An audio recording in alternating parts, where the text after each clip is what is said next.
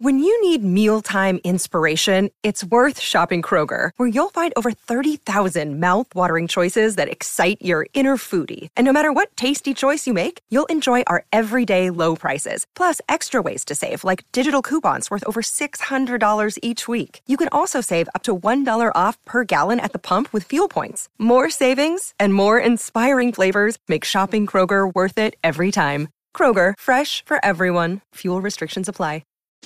Welcome to Taking Care of Lady Business, where we put the business back in lady business. Hosted by Jennifer Justice, founder and CEO of the Justice Department, a management strategy and law firm that works with female and woke male entrepreneurs, executives, talent, brands, and creatives to build and maximize their wealth, focusing in the areas of tech, consumer product, finance, media, entertainment, and fashion. Jennifer interviews entrepreneurial women who have done it all, who will be sharing their secrets on all things business, especially as a woman. These highly successful women will share strategies and insights, including what not to do and what it takes to win. And now, here's your host, Jennifer Justice. Hi, everyone. Welcome to this episode of Taking Care of Lady Business. We're putting the business back into the lady business. Today, we have a very exciting guest. We have Divya Gugnani. She's the CEO and co-founder of Wonder Beauty and founding partner of Concept to Co. Welcome, Divya. Thank you for having me. I'm really excited. There's so much to talk about with you, which before I didn't even know, until we had like this pre-call and I was like, oh my God, you do all this other stuff? Like, who knew? I was like, we need like a 4-part session with you probably, but let's just start with with the company that you have now, Wonder Beauty. And what led you to start that? And then we'll get into really the other meat and bones of it. So Wonder Beauty really came out of personal pain points. And so many female founders start businesses because they have some friction in their own life. And for me, the friction was I had 2 kids within 2 years. You have twins. So you're like the double whammy. So, 2 kids within 2 years, career mom, working, commuting every day. And, getting very little sleep to no sleep, getting up in the morning, getting on the F train subway from the Upper East Side of Manhattan to Midtown, and wanting to arrive at work not looking like I hadn't slept all night. Mm-hmm. So needing that under eye concealer that happens on the F train, like dab, pat, like make myself look better, like maybe brush my hair, maybe put a little sunscreen on, like my beauty routine, which used to be this laborious, beautiful thing that I enjoyed, and like it was a ritual before having children and working like a maniac, then became this like rushed, like stressed, like I have 15 minutes to deal with my hair, my body, and my face, and like I got to make it count. And by the way, I'm doing it on the go because I'm a time-starved woman who's on the go, who's multitasking all day long. And so I realized there was no beauty brand that was actually servicing me in the way I was living my life. And then when I was going to the gym, women were doing their skincare routine. And on the subway, people were doing their makeup. And when I got to work, women were doing their hair at their desk at work. So I created this brand, Wonder Beauty, with my co-founder, Lindsay Ellingson, to create clean beauty essentials, things that are really truly clean. And we were looking to the EU, which is far more advanced in terms of standards for clean than the US. So clean beauty essentials, things you reach for every day, wherever you wander. And that's why we created the brand, because we were kind of going through it in our real lives. Oh my God, I love that. I did not know Wonder. Okay, I get it now. Who knew? See? But you had a whole career prior to that. Like, where did you start out to then, like, I'm going to start this, beauty company?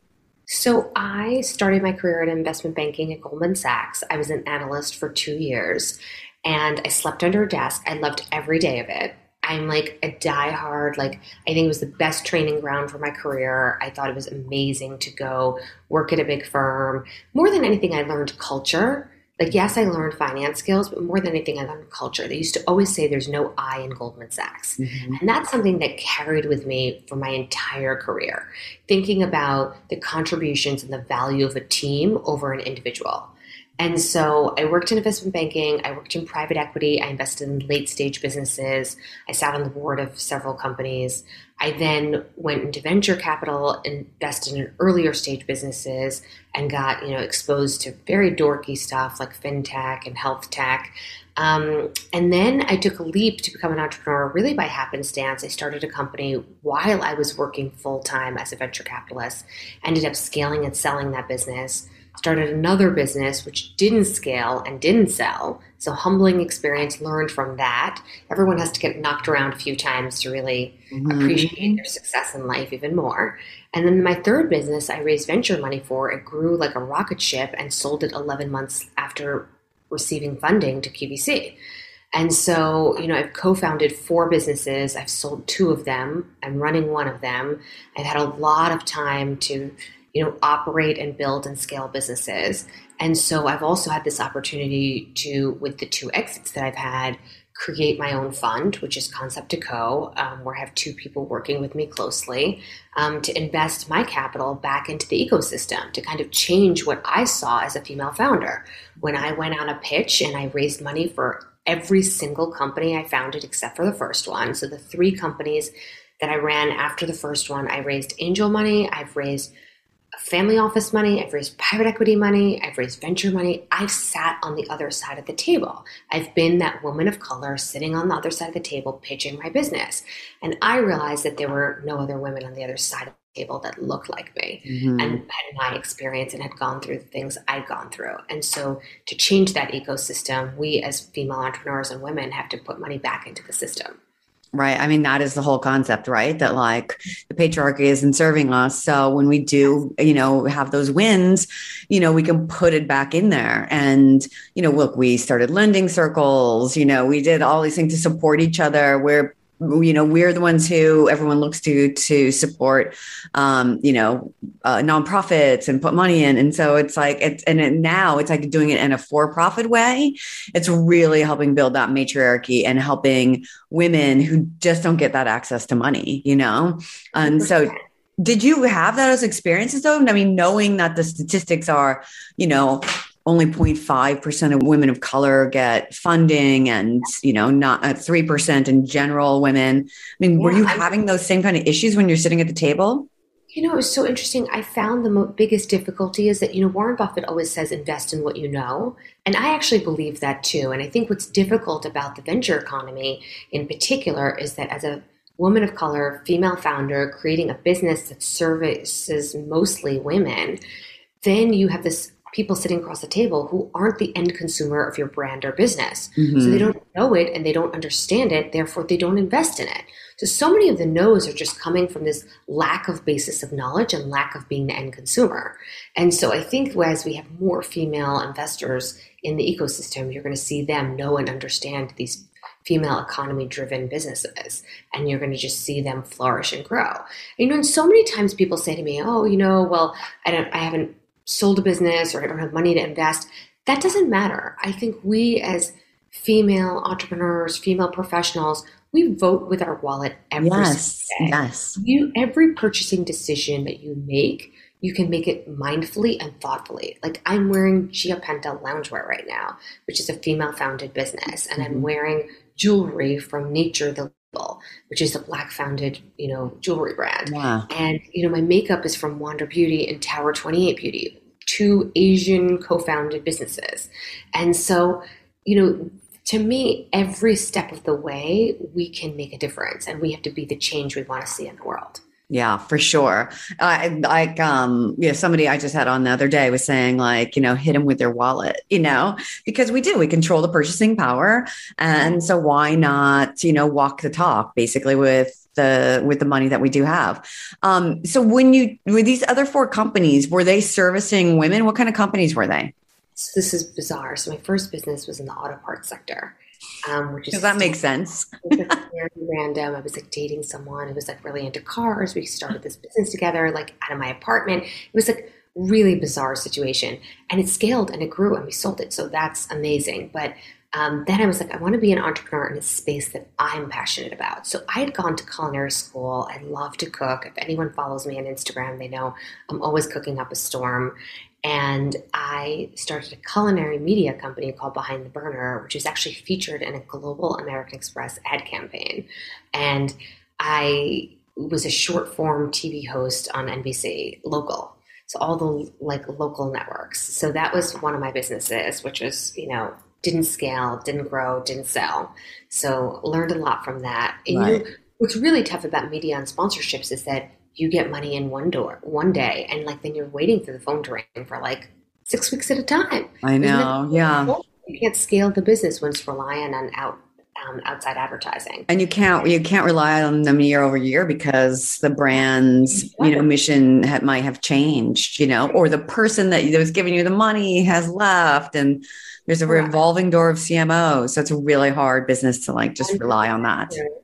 100% true. And then I also then started a business in the tech space, which was more consumer tech. It was called Send the Trend. It was a subscription service for fashion accessories and private label beauty.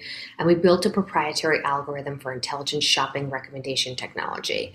And we had a lot of engineers, and we built this amazing, we were collecting over 1 million data points a week on our site.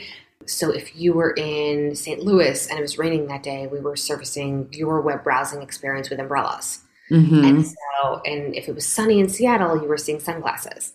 And so it was just really interesting how we built that experience and used a lot of geolocation, and then raised venture money for that and sold it. So I've created businesses in every different space and sector. There hasn't been a common theme. I always tell people I'm a Renaissance woman. I'm always learning new things. I love to learn, always be learning, I think is really my motto as an entrepreneur. There's nothing I can't learn. Right. No, it's a good way to go about it. But, I think in general, a lot of women feel stuck, and, it seems like you kind of came up with understanding the vernacular in investing and raising that, so you have an education that's completely different than most women who, if they've come up in more of the creative side or the PR marketing side, just don't have that. Right. And so when they get to the C-suite and when they get in that table and people are talking about P&Ls, they're I'm not sure what that is. And you're afraid to actually ask because you look stupid by then. You're wait, what do you mean you don't know? And it's, well, I'm not from the business side of it, And I feel that's just a common theme that comes up, And so when you're looking at businesses and Concept to Co, what is interesting to you? What is it in the founder or the product, since you've been agnostic about everything as it is, So I'm highly founder driven. I've invested in 74 companies in the last 21 years. And I find that the best referrals investments that I make these days are all through a network of my founders who I've invested in.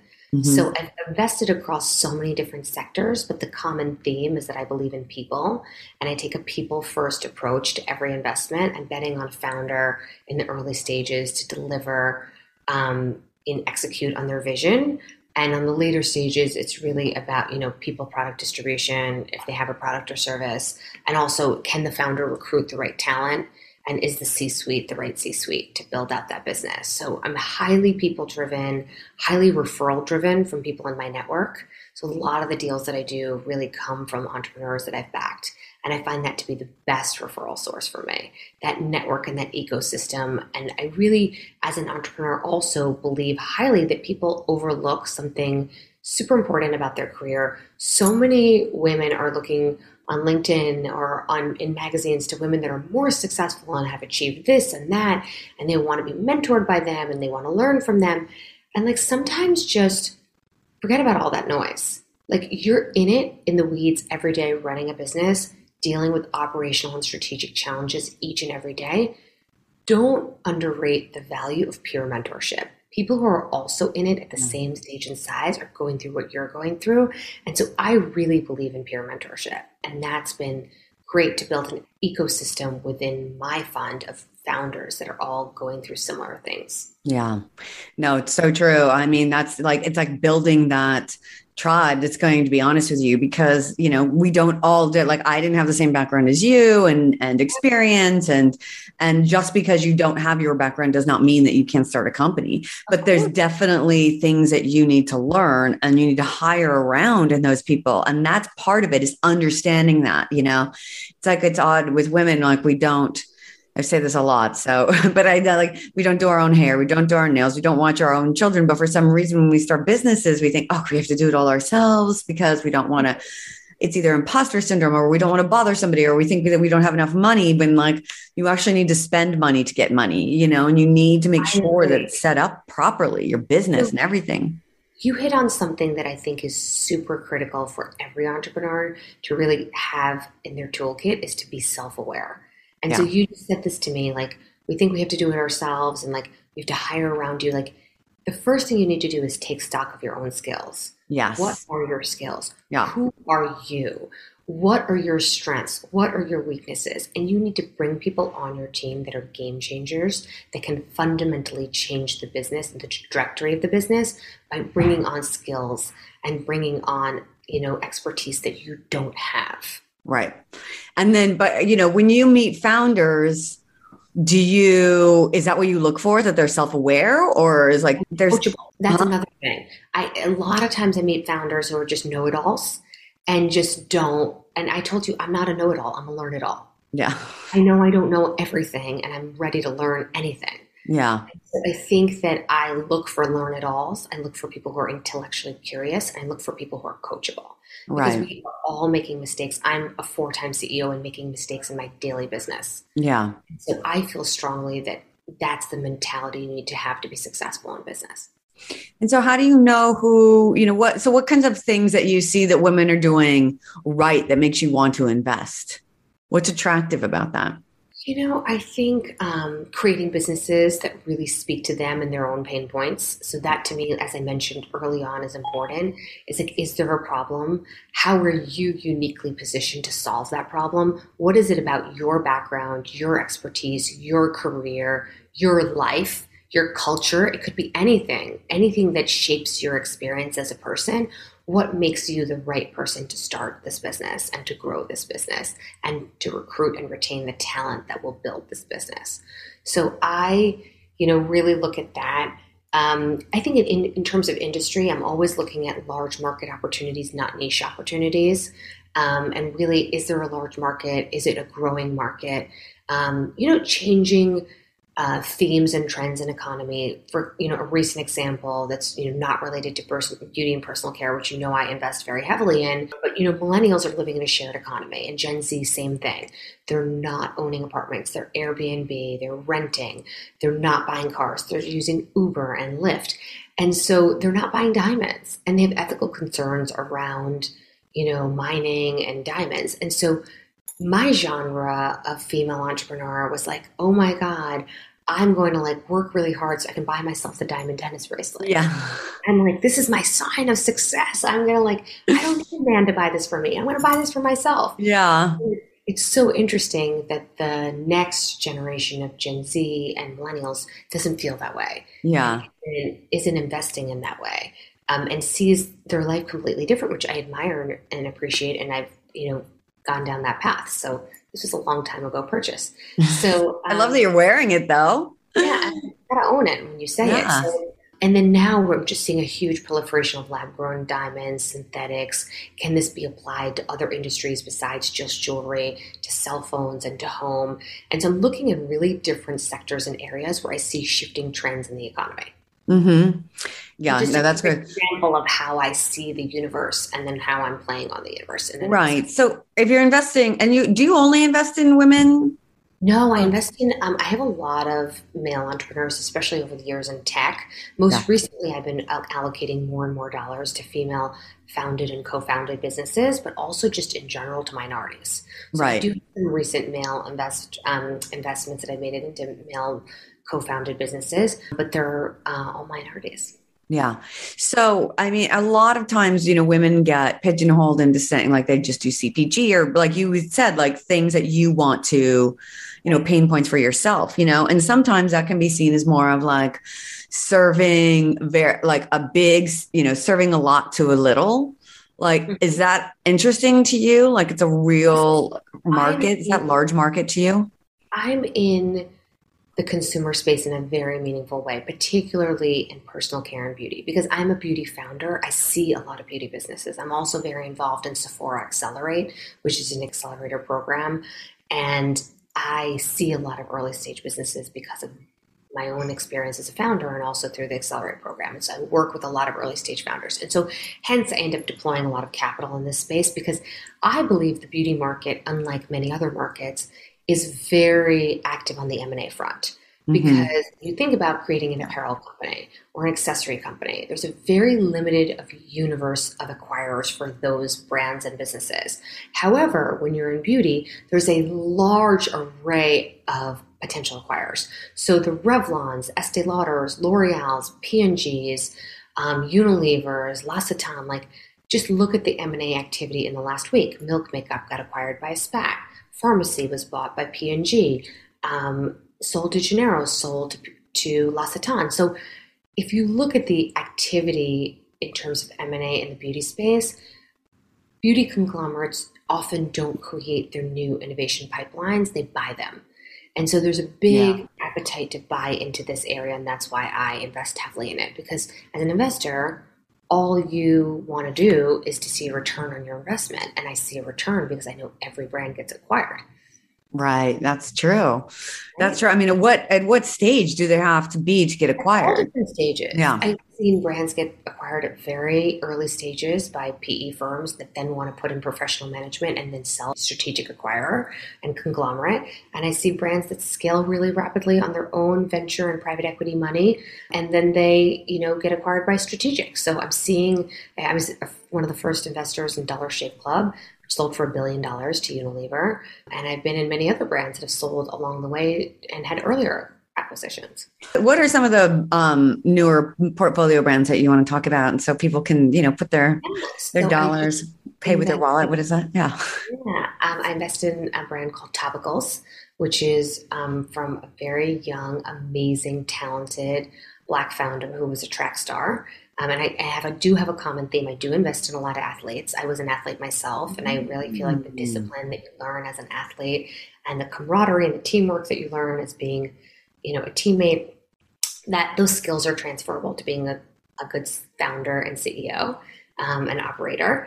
And so I'm really excited about Topicals. Topicals is really a Gen Z skin brand that's disrupting the way we think about chronic conditions. And so they're scaling really nicely at Sephora and on their D2C. I invested in Tower 28, which is a clean color brand, which is scaling and growing really nicely. Also at Sephora, Asian founder. And I just invested in a hair company. I have only 2 hair investments in my entire portfolio. So Madison Reed is one that's obviously scaled very nicely. And then I just invested in Shaz and Keeks, which is rooted in Indian hair rituals and also just really planet positive. So I'm really I'm investing in lots of different entrepreneurs, different ethnicities, different types of minorities. And I'm excited about it because I think their businesses are amazing. Yeah. And so when you're investing, is there like a minimum that you have that you like to? Yeah. I mean, it depends on the size and the stage and if it's an area that I have a lot of domain expertise. So I write checks anywhere from $25,000 to $500,000. Yeah. And I would say my average check size is kind of in the 150 range. Right. But all of these products have been launched, right? It's not like pre-seed. I've done some, pre-seed, seed deals, but they've all had sort of product ironed out in some way. Yeah. Not necessarily launched, but thought through and the pipeline was ready. Right. Yeah. I mean, I think that's kind of one of the things of this podcast I want to do is like help women understand what this all means. Like, what is a pre-seed? What is seed? And then when does it go to Series A? And then how do you do, what's the difference between a safe and a convertible note and all these different things, Well, it's all graying. So when I was a venture capitalist and started in the market 20 years ago, it was, you bootstrapped, and then you raised a Series A for $3 to $5 million, and you had solid revenue traction, and you had a real business. Yeah. And then it was putting money behind a real business. Now it's like this notion of pre-seed and seed, and it's like you could be pre-product, you could be pre-MVP, you could be pre-service and be raising money on an idea, or you could be about to launch and be in a seed round. And seed rounds could be $1 million, seed rounds could be $3 million. Yeah. And Series A are getting bigger, and I've seen $5 million plus $7 million seed rounds. And so the world has changed dramatically. The amount of funding that people are raising is just gone through the roof, I think. People used to wait to raise funding. Now everyone is like with an idea wants to raise a round. So is that always a good idea though, really, I really believe in philosophy. Raise money when you need it, not when you think you want it. So raise money exactly when there's a pain point where you need the money. You have to service orders, you have demand, you have something that you're putting the money against that is vital and critical to your business. And I also believe in raising what you need plus 10 to 15% mistake capital, because we all make mistakes. Yeah, no, that's a good idea. I find that women always want to raise less than that, or like wait too long. And it takes us so much longer to raise money, So, I mean, when is that right time? Like, how far out? Is it like a year, 6 months, And what the capital requirements are. If it's a capital intensive business, you may have to raise money from the get-go. Right. If you're building, you need to hire 20 engineers to build your product. Like, you're not going to be able to do it bootstrapping. Yeah. Unless you're going to have your own money to put in the business. So it really depends on the business that you're creating. And I always say, like, literally hold off as long as you possibly can. Right. Because you want to retain as much ownership as possible. If you believe in what you're creating, you want to own as much of it as possible. Can you talk just a tiny bit about that? Because I know we're coming up on time, but like explaining just nuts and bolts, like when you raise money, how that dilutes you.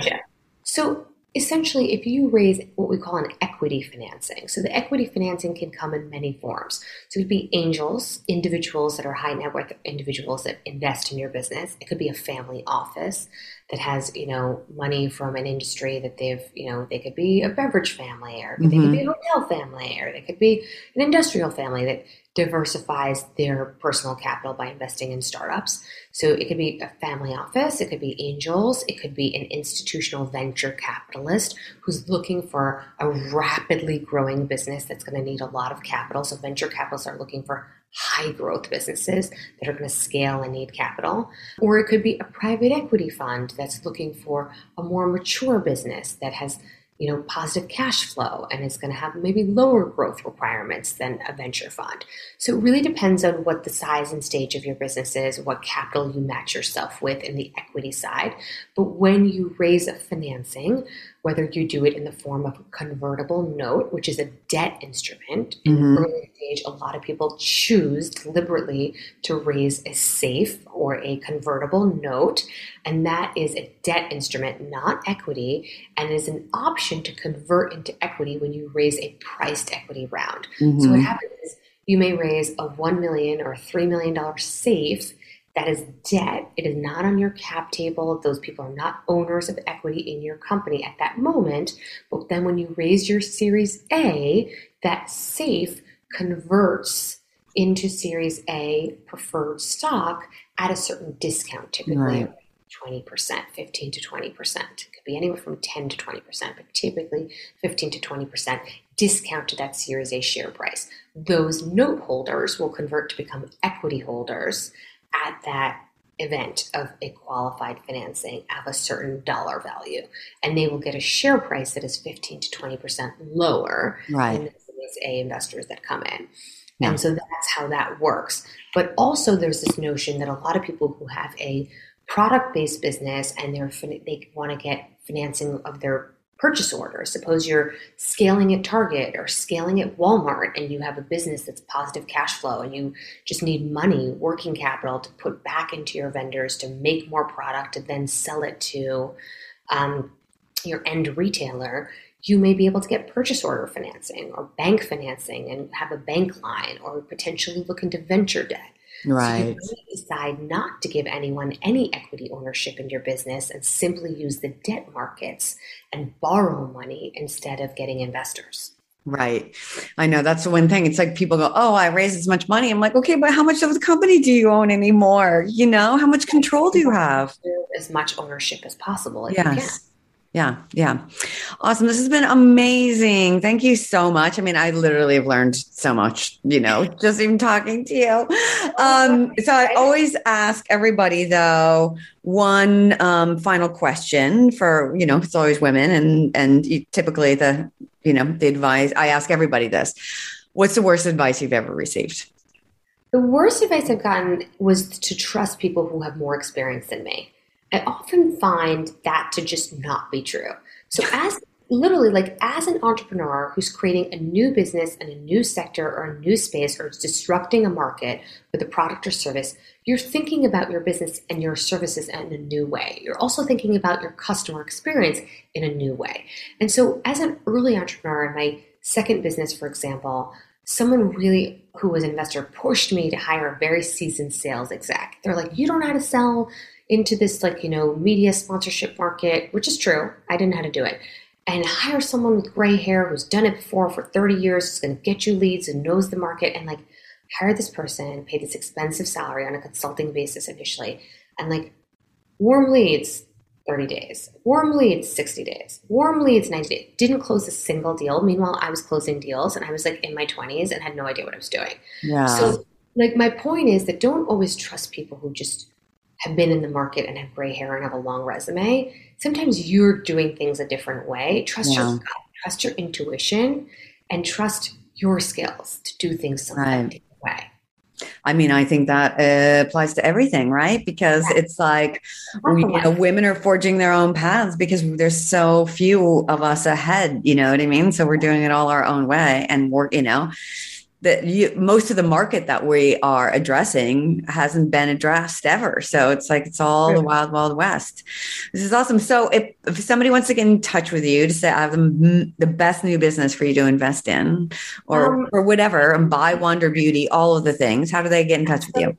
Wander Beauty is on wanderbeauty.com. Yeah. The best place to shop us. All of our exclusive new launches, everything in our clean beauty essentials are on wanderbeauty.com, although we are at retailers globally, Net-a-Porter, Nordstrom, Sephora. I'm now launching Neiman's and also Bluemercury. But we can be found on social at wander_beauty. And if you want to find me personally, the best way to find me is at D Gugnani. So it's DGUGNANI, and I answer my DMs for the most part. I get a lot of DMs and I try and answer if people have entrepreneurial questions or want advice. I try to get through as many of those as I can. Thank you. That's awesome. Well, thank you for coming on this episode of Taking Care of Lady Business. We loved having you. And until next time, let us know who else you want to hear from or other topics you want to cover. And until then, I'm Jennifer Justice.